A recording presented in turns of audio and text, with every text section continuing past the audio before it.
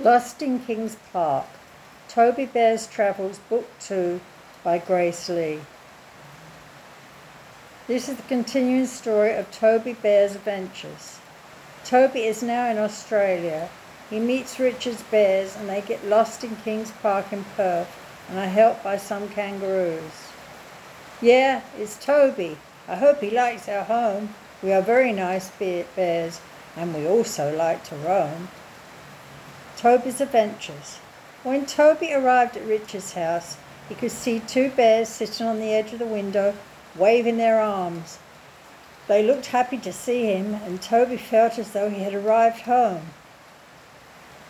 There, that was not too scary, was it? Richard said as he helped Toby off the motorbike. No, it felt fine, but I think I'd rather be in a car, Toby said with a grin. As soon as they opened the front door, the bears rushed over to Toby and threw their arms around him, and a big black and white bear nearly knocked Toby over. Hello, Toby.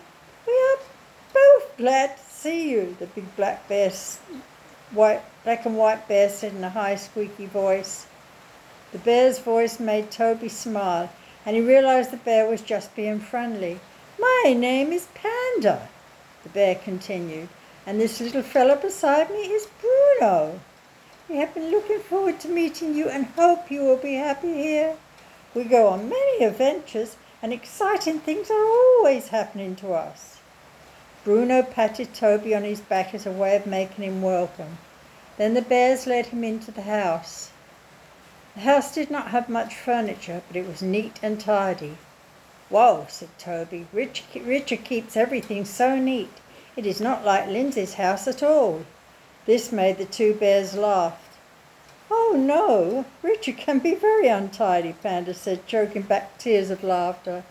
He's just tidied up for you. You should see his bedroom. Come on, we shall show you. But as he walked into the bedroom, Richard called out, Hey you bears, I have the kettle on for some tea, and there's some honey biscuits too. Bruno forgot he was shy and yelled out, Honey biscuits, yum! The bears were so eager to get to the biscuits, they tumbled on top of each other and ended up in a real big heap.